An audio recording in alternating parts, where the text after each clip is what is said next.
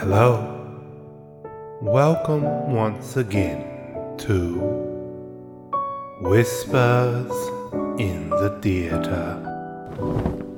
I'm your host, the Whispering Gardener Shoe, here to continue our exciting tale,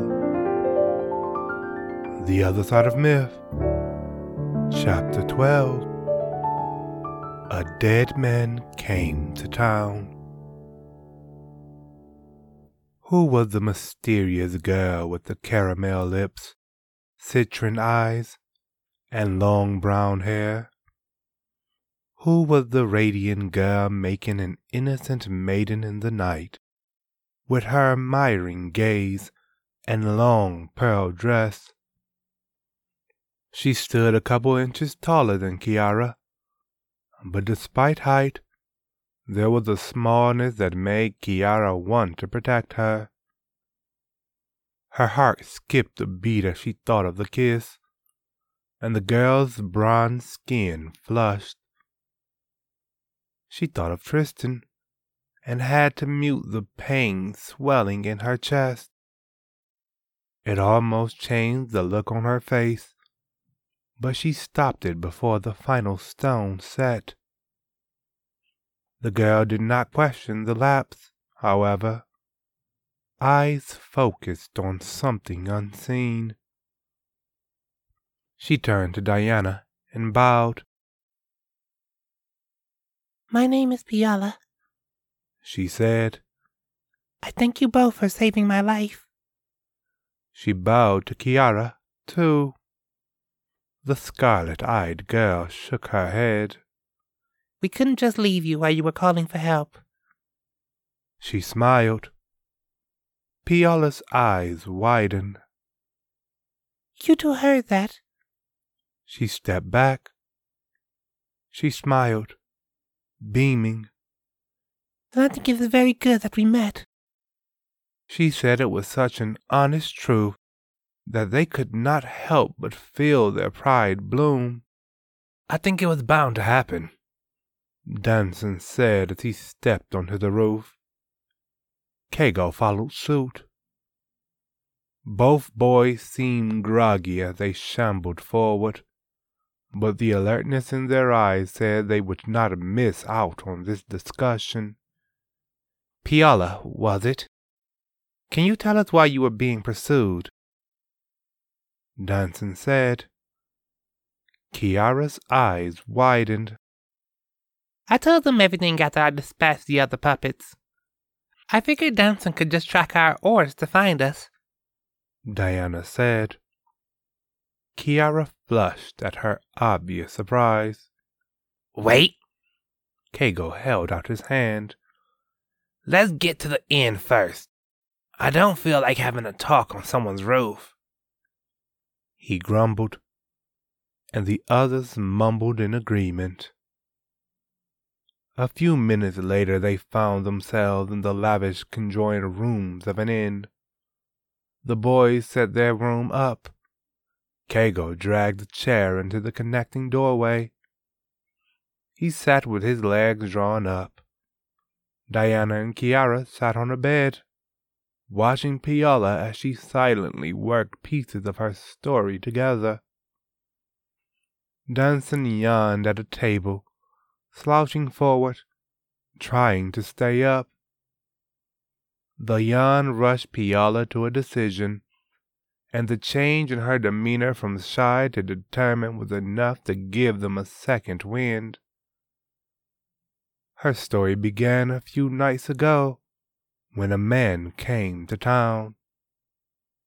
He came in dead silence, lit by the poor lighting at the gate, casting a shadow to shroud the road behind him.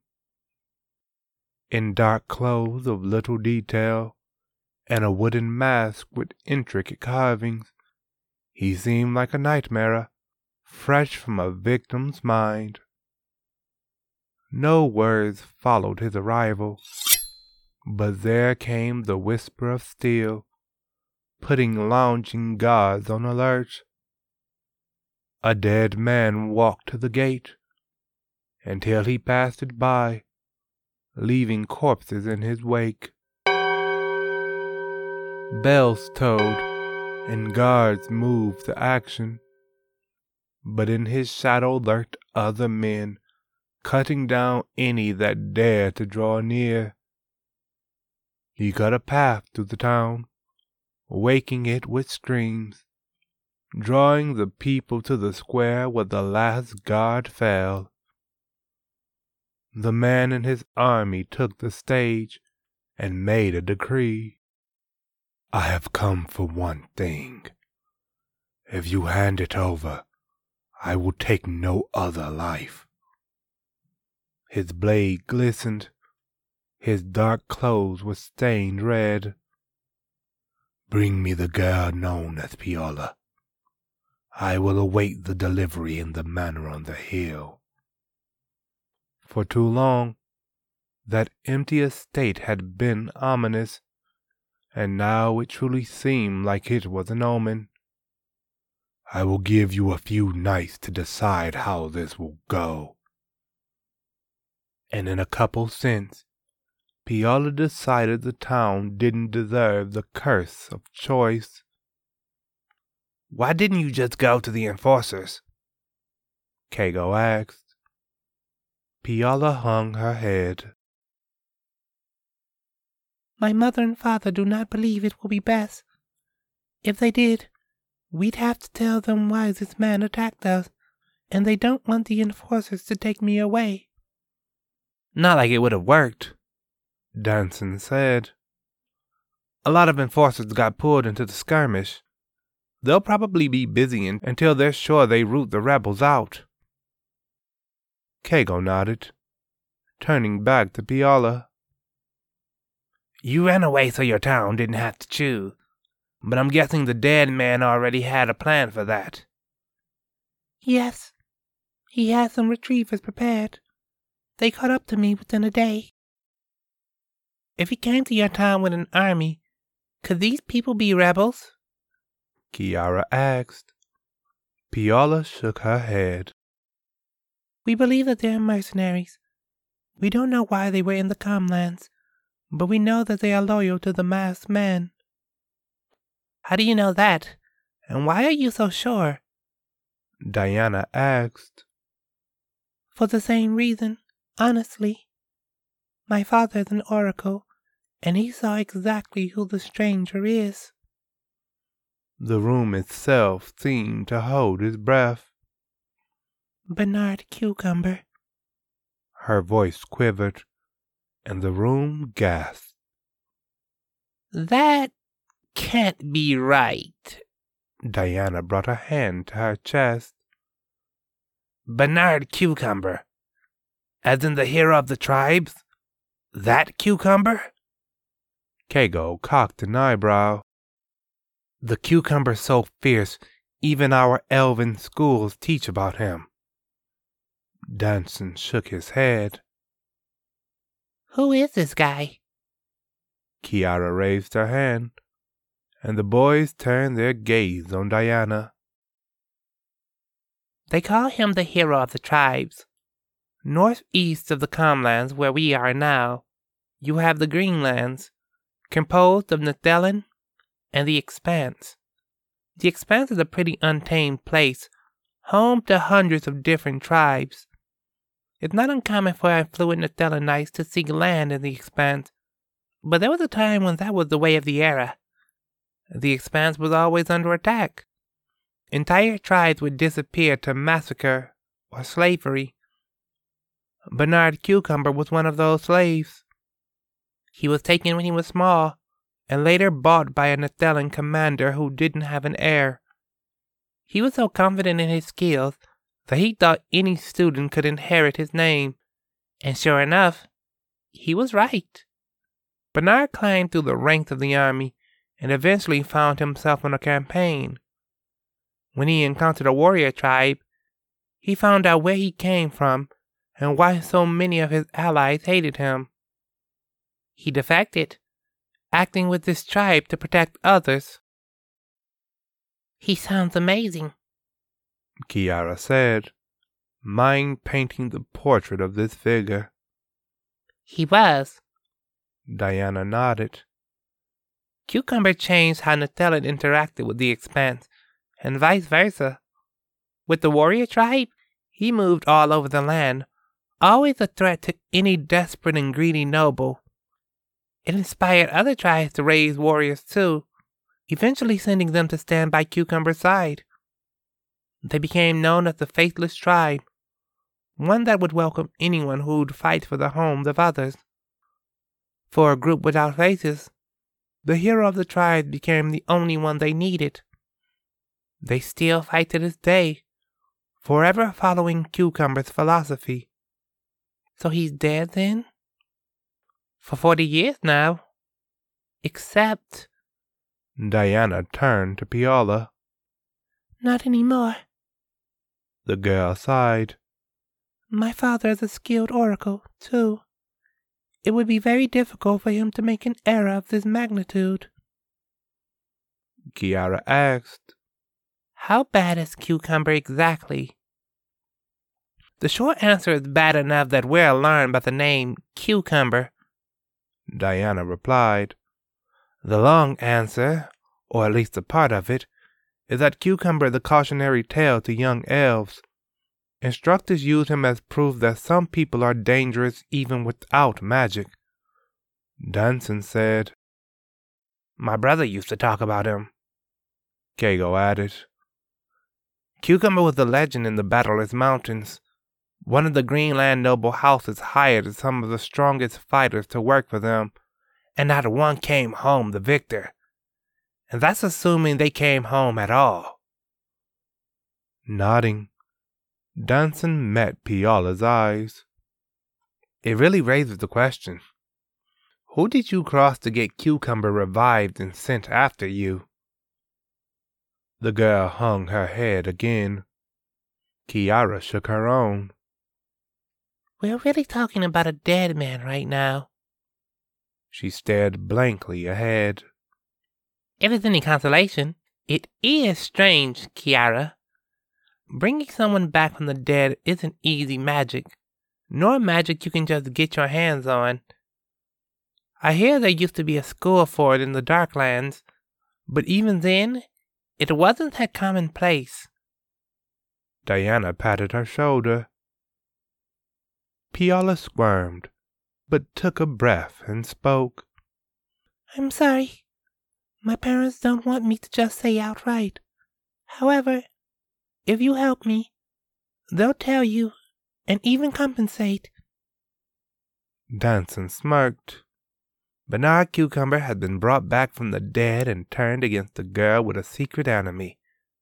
By her oracle father's words, she runs off to Red Allure and happens upon... He looked over the group. A mixed-matched band of travelers. The word fit well.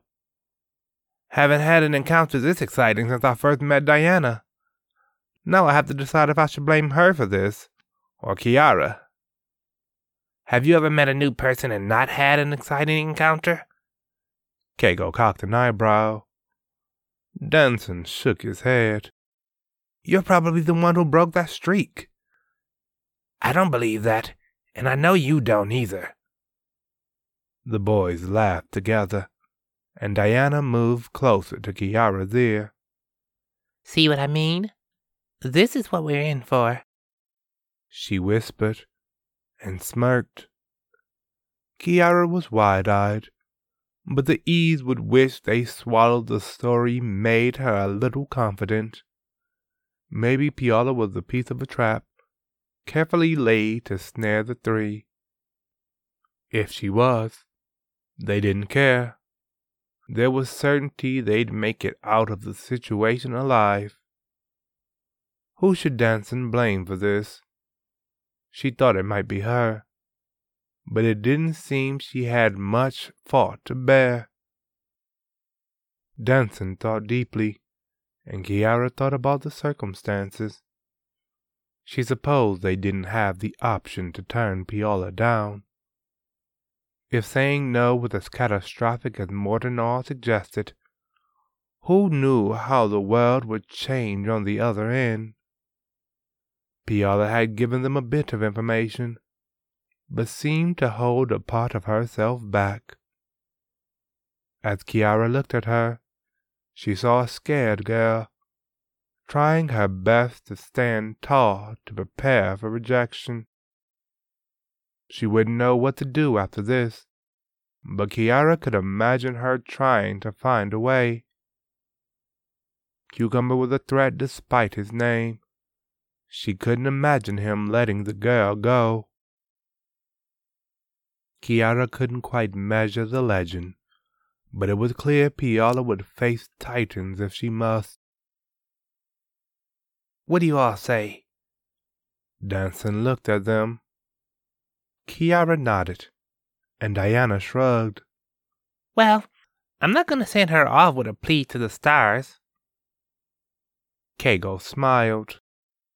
This will be a good chance for us to test our mettle. The elf nodded, with a smile of his own. We'll help, he said, and though she still stood poised, they could feel Pialla relax. And regardless of how Cucumber came back, we'll just slice him up and scatter his pieces all over. Kago grinned. The girl chuckled, wiping the start of tears from her eyes. Then let's go get some food. No point in playing bodyguard on an empty stomach. Diana headed for the door, and the boys tailed her. Kiara stood to follow too, when Pialla took her hand, holding her back. It surprised her how much strength the girl had, and when she showed that and her confusion, Pialla fought a battle of embarrassment with determination. Before you go, can I ask a question? Though her kiss was caramel, her touch was something else. Are you afraid of your own magic? She asked, and Kiara felt the touch on the fabric of her soul. She thought to say no, but the touch made her feel like the truth would be all right. Pialla radiated kindness, and in her soft gaze Kiara could not even find a seed of judgment. She saw curiosity, concern, and perhaps a plan for hope. She saw a request to only speak the truth. Most of all, she saw herself running away from the past. It was how she got to Magdalia in the first place. Pialla needed her help, but wanted to help her first. Kiara turned completely to the girl, staring that version of herself down. Both she and it were still afraid. But now was the time to meet the monster on her heels. Chapter 12 ends. And so too ends another episode of Whispers in the Theater. I would be delighted if you were to join me once again.